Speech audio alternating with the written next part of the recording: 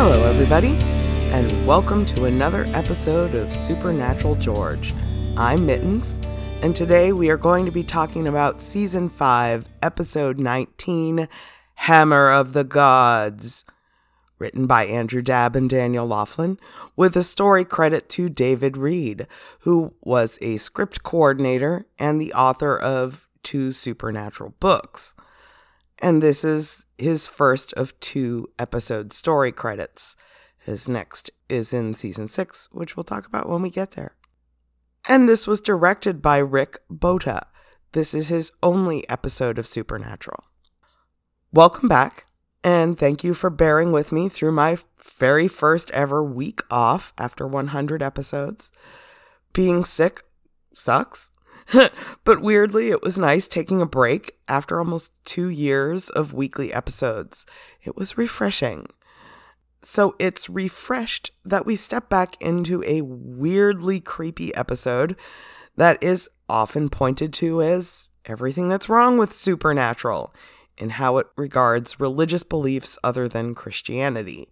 And arguably, it's quite trouncy towards Christian beliefs as well, but this one specifically singles out several world religions, and it is not nice how they handle them. So this one definitely gets my standard disclaimer.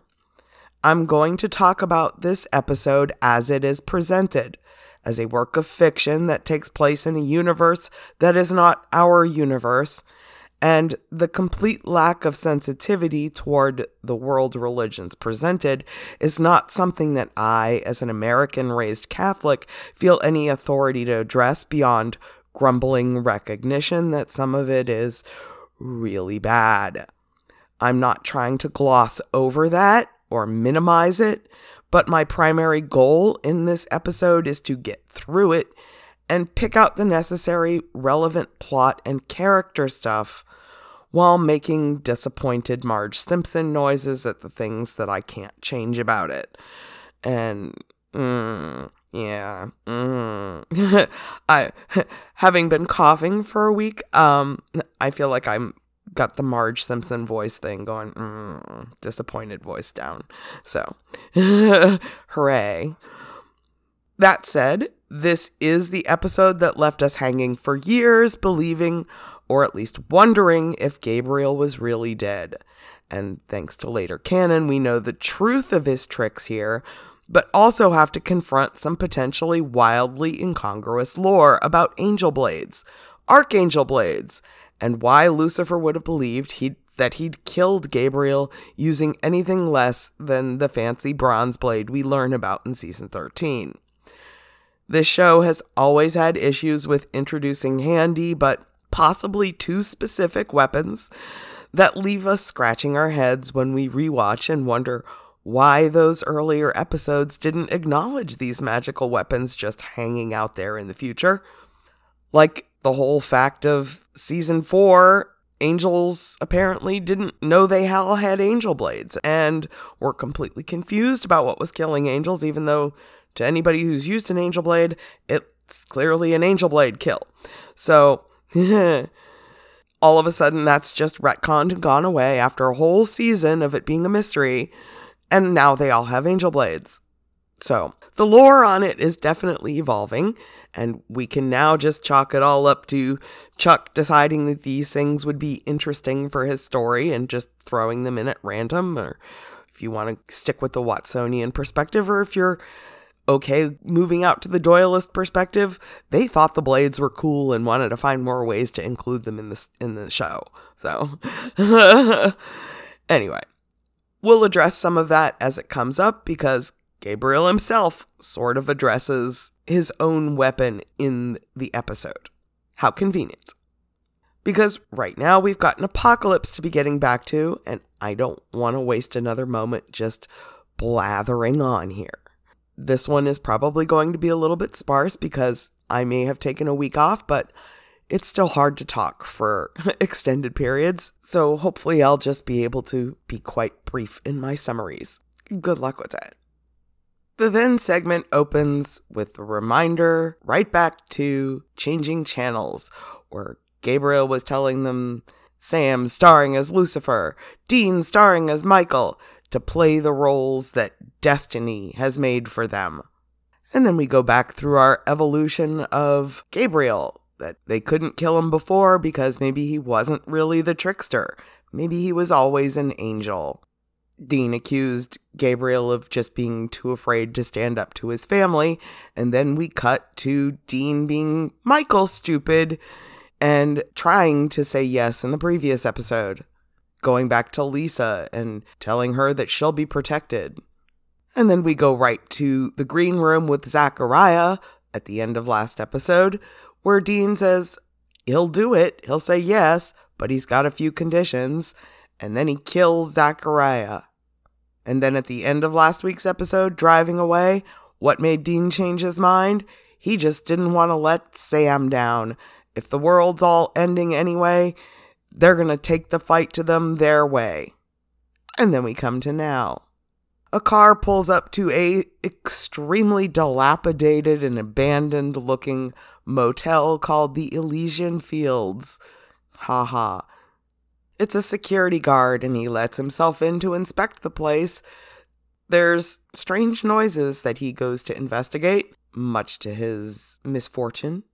The whole place is just absolutely trashed, except we see a dead plant on the counter spring to life, and flowers grow out of it. So, some magical force is transforming this place. The guard turns around, and there's a man behind him, looking all clean and dapper, and guard tells him he can't be there, and the man's just like, oh yes, of course I can. Somebody has to get the place ready, they're all coming. The new man tells the guard that everyone's got their part to play, even you, your dinner. And he gives him a little grin, and then we see the blood spatter on the wall. And the title card. Some unspecified amount of time later, but presumably not too long, we go back to the exterior of the Elysian Fields Hotel, and it looks all spiffed up, freshly renovated, beautiful, pristine lights and signs, no more condemned sign on the building. And the parking lot's full of cars. Place is kind of swanky. And we see the Impala pull right up to the front door. Sam and Dean are kind of marveling at the nice hotel, but it's really, really rainy outside. They're both soaking wet from just running in from the car. And as they check in, it's the same clerk who killed the security guard in the cold open. And now Dean has a little bleeding nick on his chin. The clerk points it out to him to let him know, oh, sir, you've cut yourself. This clerk is extremely efficient, probably too efficient, and they should be suspecting something, but they're not, because they knew exactly how to lure Sam and Dean in here. Not only do they have a place where they can get some food, it's an all-you-can-eat buffet with the best pie in the tri-state area. There's a whole big dessert buffet table. Dean is in heaven. Dean's in such a good mood going back from the buffet that he's just strolling along and pulling on his usual charms.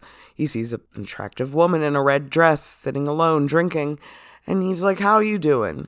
Not really any intent of putting any moves on her, just testing waters, and, he's just in a good mood. This is how he behaves when he's in a good mood. She shuts him down with no. And he's just like, oh, well, I was just being, no. She just shuts him down, leaving Dean feeling very wrong-footed for even attempting to be polite, let alone flirtatious with her. Kali the Destroyer, she just destroyed Dean. Meanwhile, back at their table, Dean's advising Sam to, quote, unpucker and enjoy himself, have some food, and Sam is suspicious of this entire place. He's like, we should hit the road, Dean. Sam does think they should still be out on the road looking for whatever they can find. Dean points out that they haven't really had much downtime in a week. They've spoken to every hoodoo person in 12 states.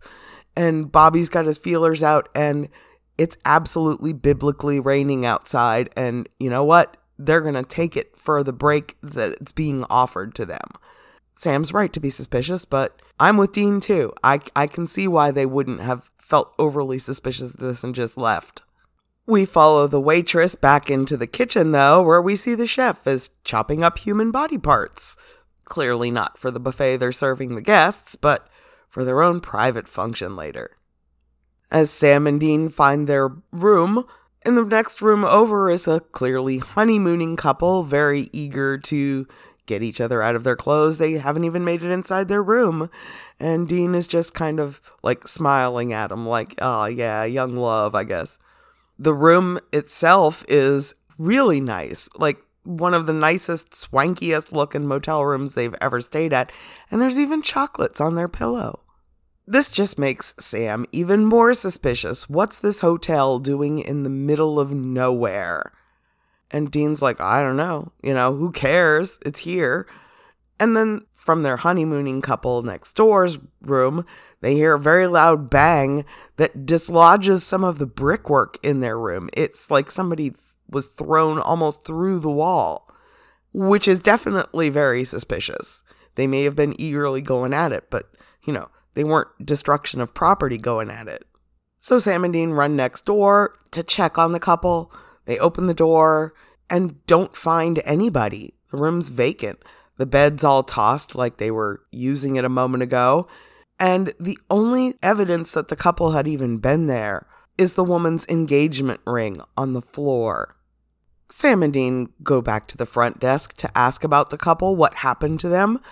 The smarmy little creepy dude at the front counter tells them, oh, they just checked out. And Sam and Dean do not buy this for a second because they were pretty busy with, getting it on just a few minutes earlier. Dean says it's pretty weird that they would have checked out without this and holds up the engagement ring, which the clerk takes and says he'll put it in the lost and found. Sam and Dean stroll away, and obviously they are unsatisfied with the explanation they've received. Dean is grumbling because he just wanted one night off. Was that too much to ask? But no, clearly they've got a case again. Dean goes to scope out the place and leaves Sam in the lobby to keep an eye on, quote, Norman Bates at the front desk. Sam follows the clerk around a corner and then around another corner, at which point he seems to have just vanished in front of a soda machine. Sam's just standing there wondering where he went, and then you hear a little noise, and Sam flinches. Something cut his neck too now. Meanwhile, Dean's exploring the second floor of the motel with his EMF meter, and through one of the open doors, there's an elephant in the motel room. When Dean backs up to do a double take, did I just see an elephant? It's just a guy wrapping a towel around his waist, and he shuts the door. And it's like, dude, why did you have the door to your motel room open while you were getting dressed, whether you're an elephant or not?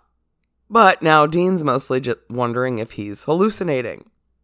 We return to Callie's room where she's with a gentleman in a fancy suit when the front desk clerk comes in alerting them that their last guest has arrived and everything is ready. And the man is like, and the Winchesters? And the front desk clerk is like, suspicious, but under control. He has their blood, and he zips across the room in the blink of an eye and hands the woman 2 vials. And she addresses him as Mercury, speedy little messenger of the gods. Sam and Dean reunite back in the lobby, where they realize that all the guests, everybody seems to be gone. Sam tries the front door, and it's locked. They realize that they are trapped. Sam reminds Dean of how they even got there, that there was a detour on I-90, and they were detoured down this road, where this was the only place to stay. They were lured there. Sam and Dean explore the kitchen, where they discover a pot of not tomato soup on the stove, sorry Dean, with human eyeballs in it, and they realize that something is terribly, horribly wrong at this motel. Sam checks out the walk-in cooler, and a bunch of the other motel guests are trapped in there, begging for help. Sam's unable to get the door unlocked before a couple of security guards, let's call them, show up and haul Sam and Dean off to the grand ballroom, where they are apparently the guests of honor. We get a quick flash of a bunch of the name tags of the gods in this room. Ganesh, the elephant, Odin, Kali, Baron Samedi. And then Mercury wheels out a cart and announces that dinner is served. And it features the security guard's head from the cold open. Sam and Dean are concerned. Balder, the man in the suit from earlier in Collie's motel room, calls the whole group to order. The guests of honor have arrived. They seat Sam and Dean at the top of the U-shaped table, and he starts talking about how he never expected to see this many gods under one roof. And Sam's the one who's like, gods? Dean's the one who actually recognized them. We saw from his point of view as he registered who all of these people are. They've apparently all convened because the Judeo-Christian, as he says, which is not a thing. Just putting that out there. Apocalypse is looming, though, and they want to prevent it because it's not their religion's apocalypse or end of the world scenario. They don't have time for this angel fighting angel nonsense that's going to destroy their worlds, too. One of the gods stands up and says that he thinks they should kill them. Somebody else laughs and says the angels will just bring them back again. And the gods just start infighting amongst themselves. Odin says he knows how the world's going to end. He's going to be devoured by a giant wolf. And another deity's like, why are we supposed to believe that? Like, they each think that their view of everything is the primary one, and everybody else is just slightly silly. While they're infighting, Sam and Dean take the opportunity to try and sneak away, which doesn't work when a chandelier almost drops on them. Everyone else might be fighting, but Kali is still paying attention to them. Kali says the only thing the archangels understand is violence. This ends in blood. There's no other way. And doesn't that just sound like supernatural Chuck's story boiled down to a fine point? Mercury suggests that, they haven't even tried talking to the angels yet. Maybe they can talk them out of it. And Kali does not appreciate this idea. She just tries to silence Mercury. He starts coughing up blood. And finally, Balder puts a stop to it when Gabriel comes barging through the door. Sam and Dean recognize him immediately, of course. He's like, can't we all just get along? And as Sam's about to say Gabriel silences both of them with a wave of his fingers. And Balder greets him as Loki. Gabriel complains that his invitation must have gotten lost in the mail. Why wasn't he invited? And he's just there because of the same reason all of them are, to stop the apocalypse. But it can't be stopped. Gabriel then turns back to Sam and Dean and is like, the adults need to have a little conversation, and snaps them out of the room and frees them from their inability to speak spell. They're back in their motel room. They're not outside or free or anything, but at least they're free to talk to each other, where they can process what the hell they just saw. Sam is just like, next time I say let's keep driving, let's just keep driving. Dean's like, okay, yeah, next time. We're kind of stuck in the middle of this now. They agree their next move is trying to free all those people from the fridge and getting the hell out of there, if they're lucky. And Gabriel pops into the room and it's like, when are you ever lucky? Clearly never. Dean cannot understand why Gabriel is there just to bust them out. Gabriel insists that he still hasn't changed his mind. The apocalypse is still going to happen. Michael and Lucifer are still going to fight. But it's not going to be here, and it's not going to be tonight. Dean can't understand why Gabriel would care about that little detail. And Gabriel kind of hedges. He's like, yeah, well, me and Kali had a thing. But you could tell he actually cares about these other gods. However long he's been playing the role of Loki, he's fond of these gods. He's one of them. Or, he's been pretending to be one of them. And he doesn't want to see them do this to themselves, to bring about their own destruction, because they tried to meddle in the affairs of angels. Dean asks Gabriel to just zap them out of there then. Gabriel says he can't because Kali's got their blood, which is preventing him from being able to zap them. Dean's mad because Gabriel will not also help them free all the humans that are in the fridge, and is trying to use that as leverage over Gabriel. He's like, they don't really know who you are, do you? And Gabriel's like, no, I'm in witness protection. And Dean's like, well, how about I just spill your little secret about who you really are? So while Sam and Dean explore the hotel, trying to figure out a way to get all those people out the fridge, Gabriel goes to Kali, tries to play on their past relationship. Sam and Dean have to hide when a bunch of the gods bring one of the guys from the fridge out to the front desk and just slaughter him. Dean tries to go to his rescue and Sam holds him back. He's like, there's nothing we could do. We can't stop these gods. Apparently, Kali was the one who told Gabriel to be here. She's the one who sent him the secret invitation. Gabriel is like, well, this planet is done. Let's go find another. And Kali's like, well, it doesn't have to be like that. Gabriel's still aboard the apocalypse is coming and there's nothing we can do to stop it train. He's just trying to save as many of his friends as he can in lifeboats. Gabriel fails to convince Kali to abandon her plan to whatever it is that she's trying to do. Sam and Dean make it back to the fridge where everybody inside is banging on the thing. You'd think they'd tell them to shut up. We're trying to save you. We can't do that if you're yelling and screaming and drawing attention. But no, Sam's trying to pick the lock and Dean gets flung across the room. As we cut back and forth between Gabriel slowly trying to reach for Sam and Dean's blood vials and the fight in the kitchen, Dean manages to ram a stake of some sort into the guy attacking Sam and kill him, apparently. And Gabriel getting a nick of his own.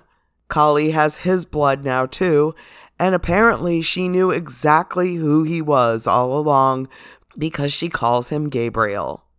And as we look at Gabriel's blood on her fingertips, we cut to a trailer for the Ghostfacers, which was a whole series and is one of the bonus features on the Blu-ray. We then cut back to Sam and Dean being dragged back into the Grand Ballroom again. Kali has known that Gabriel was Gabriel for a while, and that's why she'd brought him there. Lured him there just like she did Sam and Dean, because she knew that he had an in with the Archangels because he was one. Kali tells him that he has something she wants.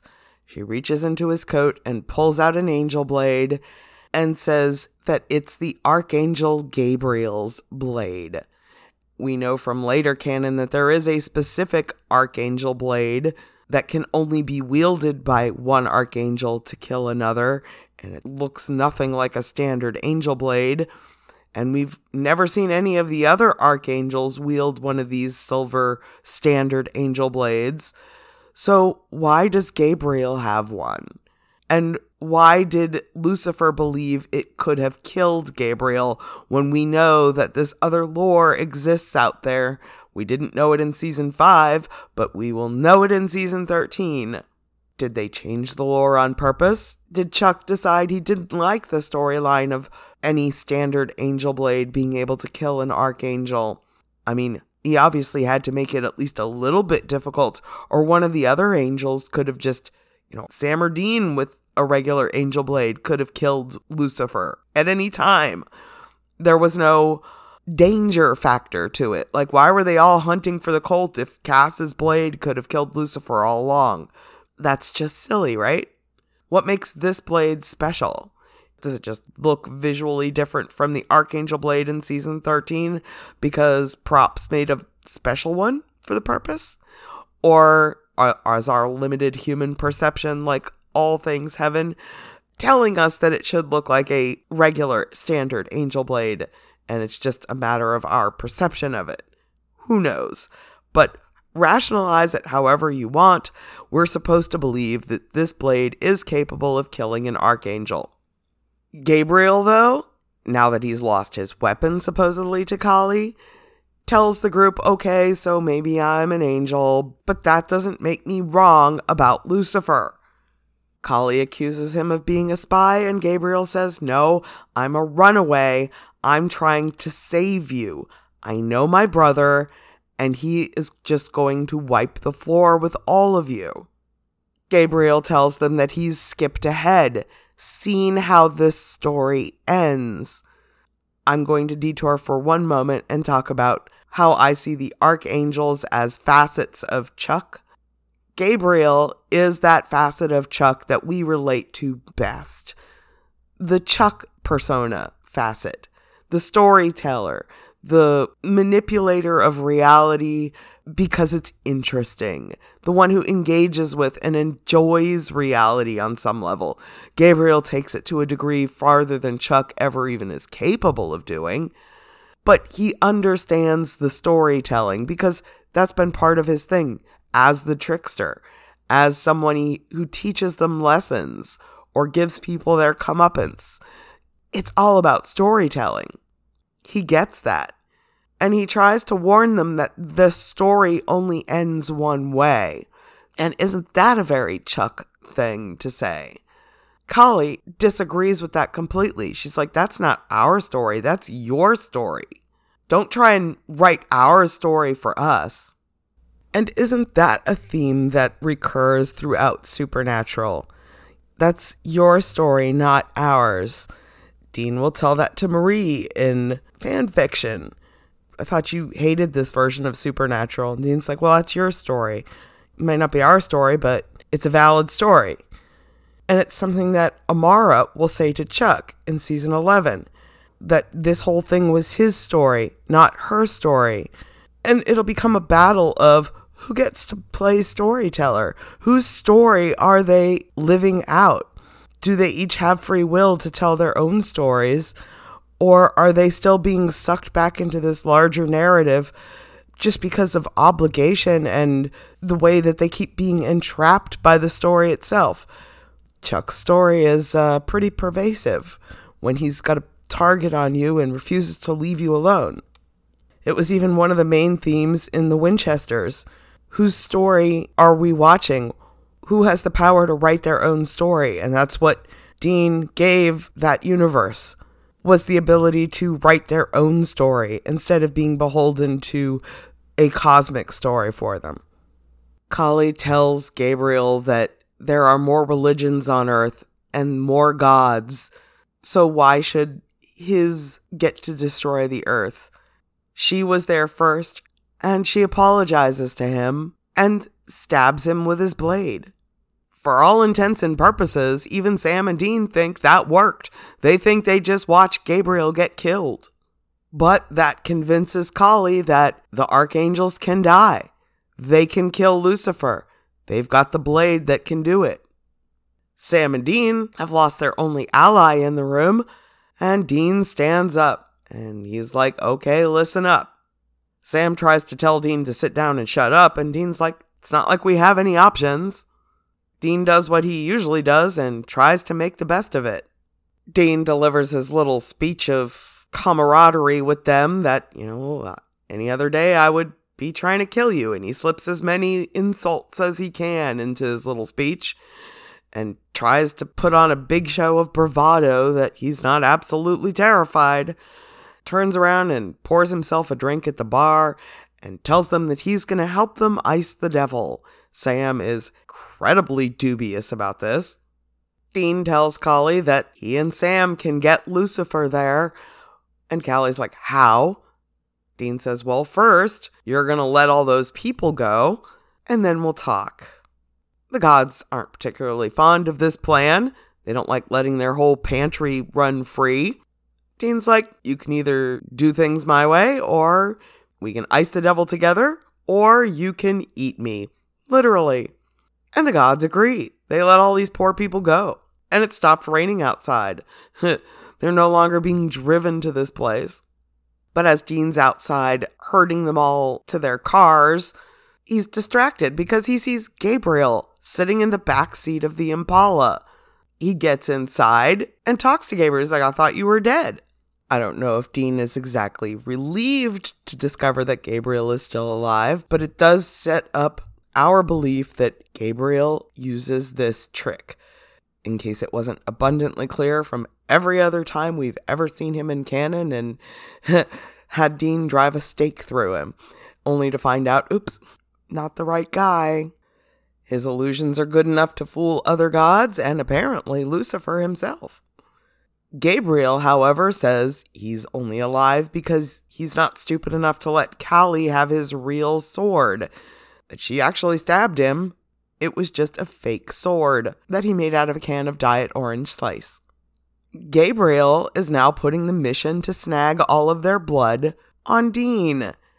Kali apparently likes Dean. Gabriel thinks he can use that to his advantage, to pilfer their bloods so that they can escape, because otherwise Kali will just be right back on them again.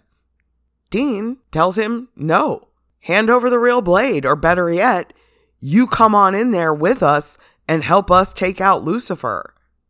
Gabriel's like, since when were you butt buddies with a bunch of monsters? That's all you think of them, isn't it?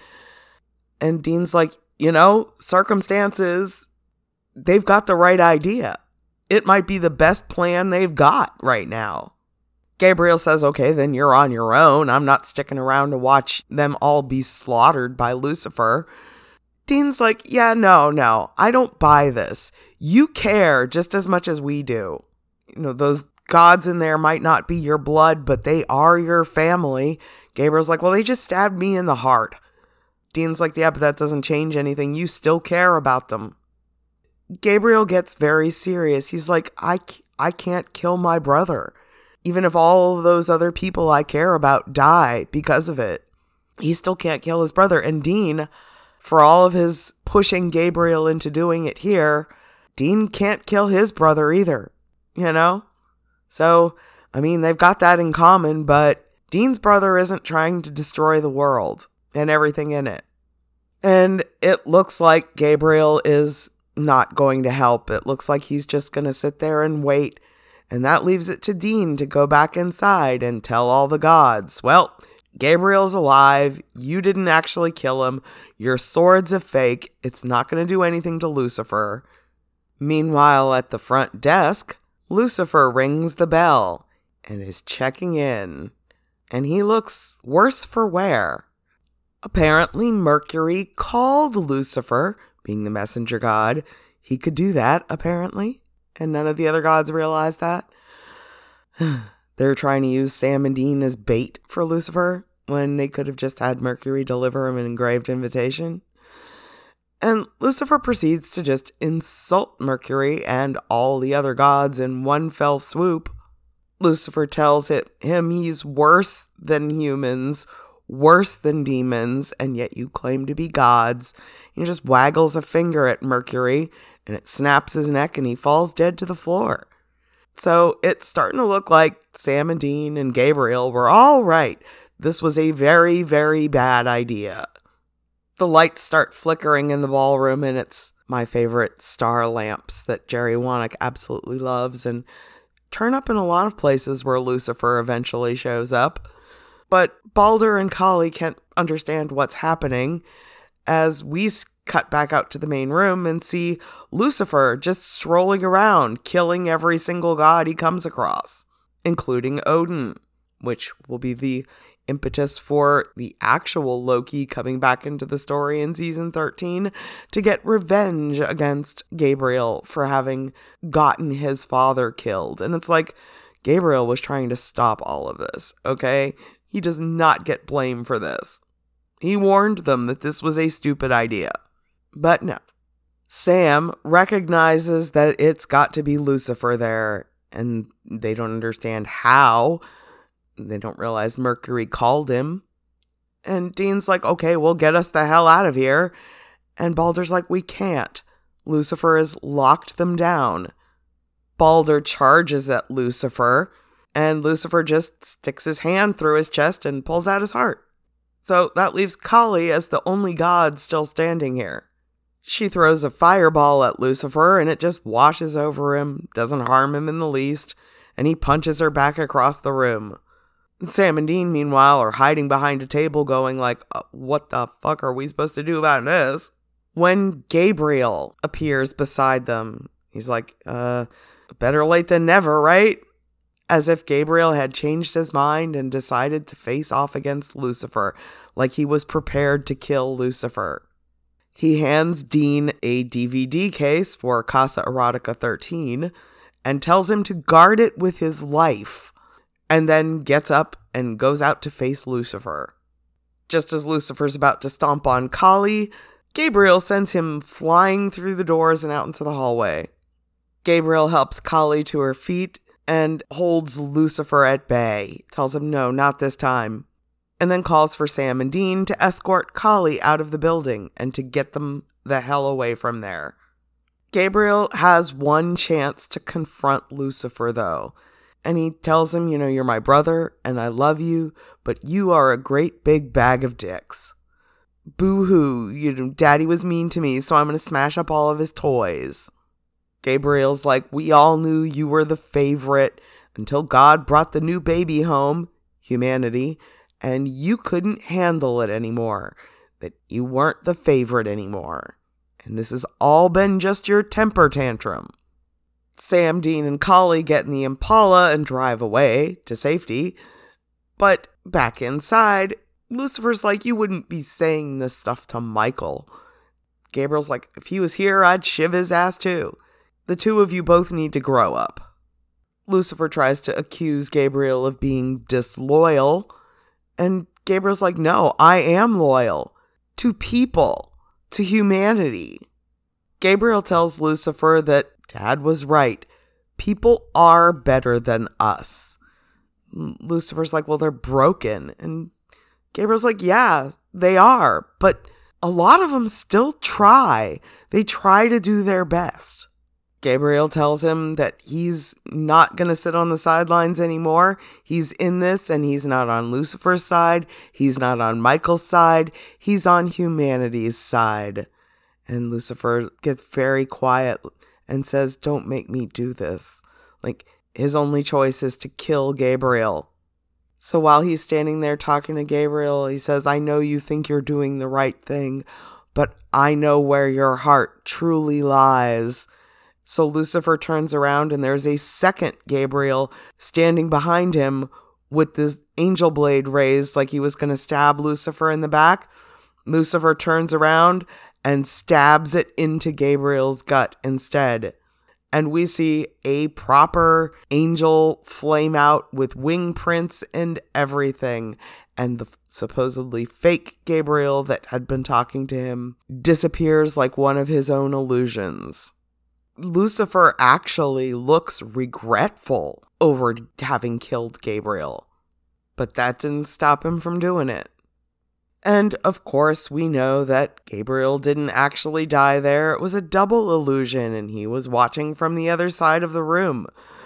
He thinks he's free. He thinks he was able to give Sam and Dean the information they would need to stop the apocalypse, to lock Lucifer back up.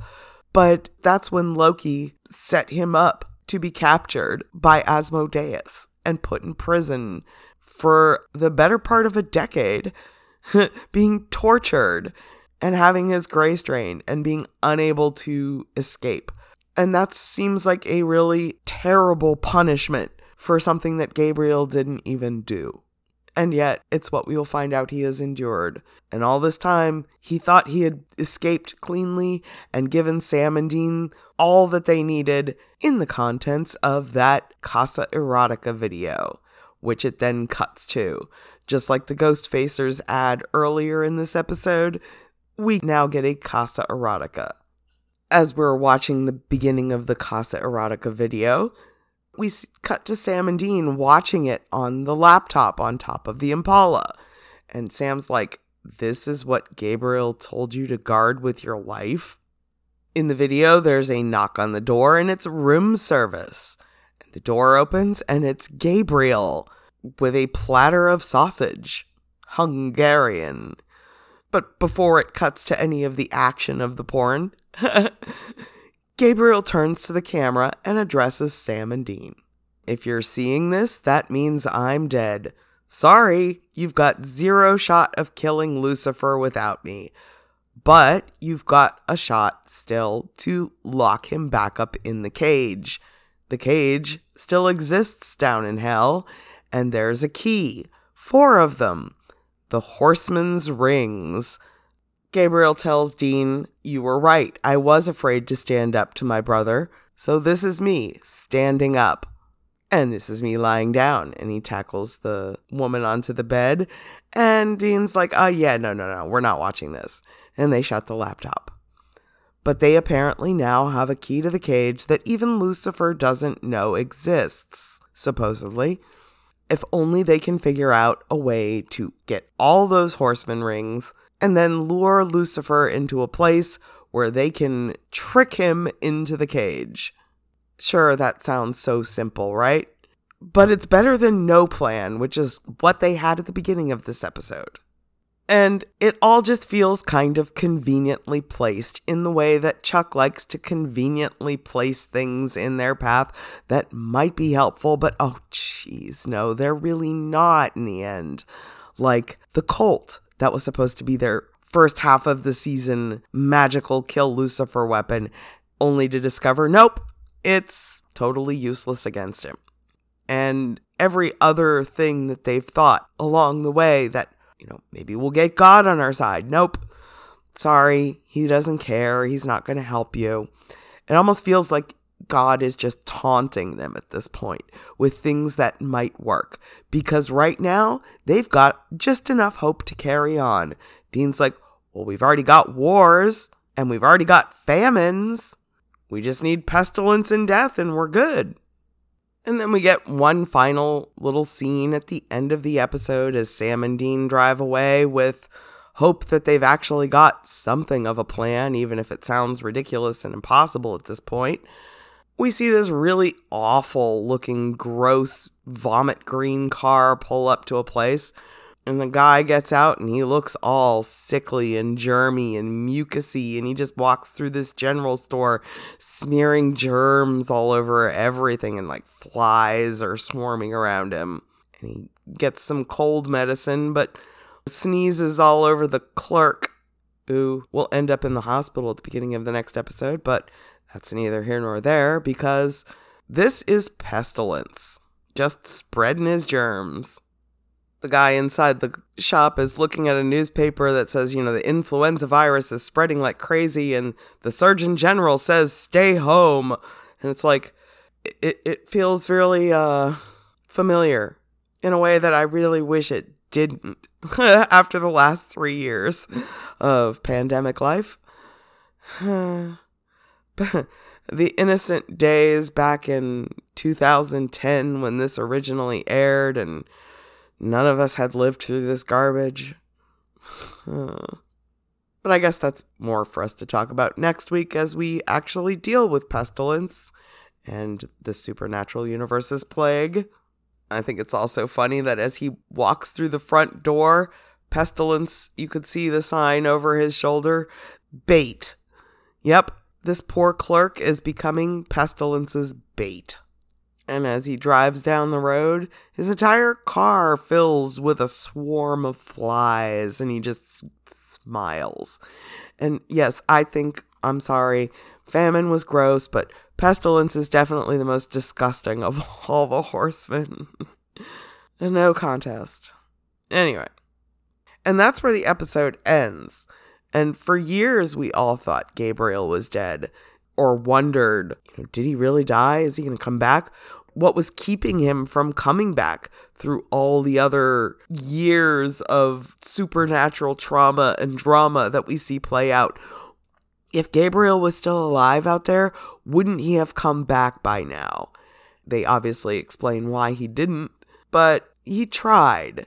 He may not have quite succeeded in his own redemption arc, but he was on the right path, more so than any of the other archangels.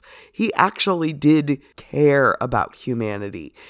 He may not have been willing to pull for Michael or Lucifer to stop it, but he was determined to at least stand down and not support either of them either, and not support the entire endeavor.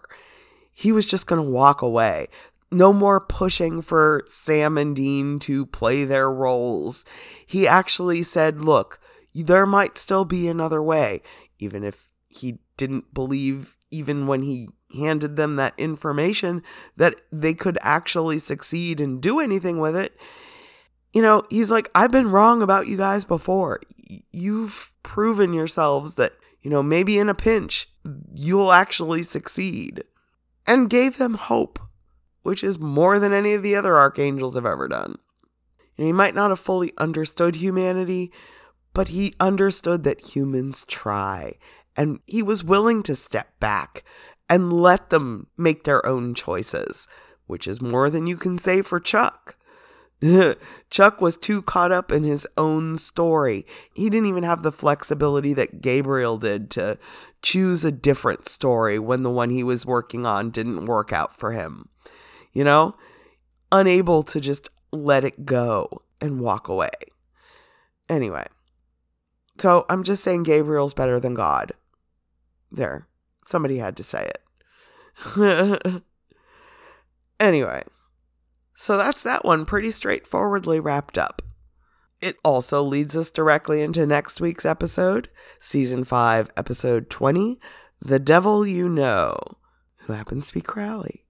And we will deal with him and Pestilence, and we'll finally find Cass again, because that had been one of the things that Dean had listed off at the beginning of the episode that they were still trying to do, that they were still trying to find Cass after he zapped himself and all of those other angels away in last week's episode.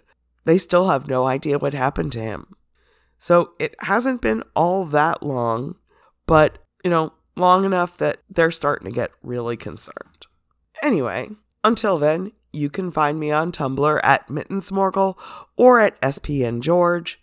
You can find me on Discord at Mittens #4865, or you can email me at mittensmorgel@gmail.com.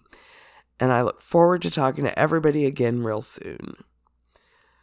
And I know this one is really short, but honestly, it's like total myth arc, all straightforward, even though it looks like a monster of the week. And I honestly didn't have the fortitude to maintain this for any longer, even if I wanted to. Free will versus, we didn't have any other choice. Just a reminder that there's all these other people all over the planet, all these other entities who are gods in their own right, but that Chuck's story is going to run rampant over all of them anyway. And the way it's handled in this episode is less than stellar, let's just say. And I would spend an hour just pointing out all the ways that it was just horrifying, and instead I just chose to not name most of the gods and just let it be characters in a drama in a universe that is not ours and has no correlation with our universe in any way, shape, or form, and hope that that's enough to at least get us through the content that we needed, which was basically Gabriel's apparently dead in that universe, and they have a way to trap Lucifer again. And that's all you really need to take away from this one. And Dean can't have nice things, and they can't catch a break, like actual just time off, which is really all Dean wants. He just wants a little rest, and some pie, and, maybe a night to kick back in a place that the motel is a little bit nicer than usual. That's all he wants. He's a simple man. Anyway, have a good one, everyone.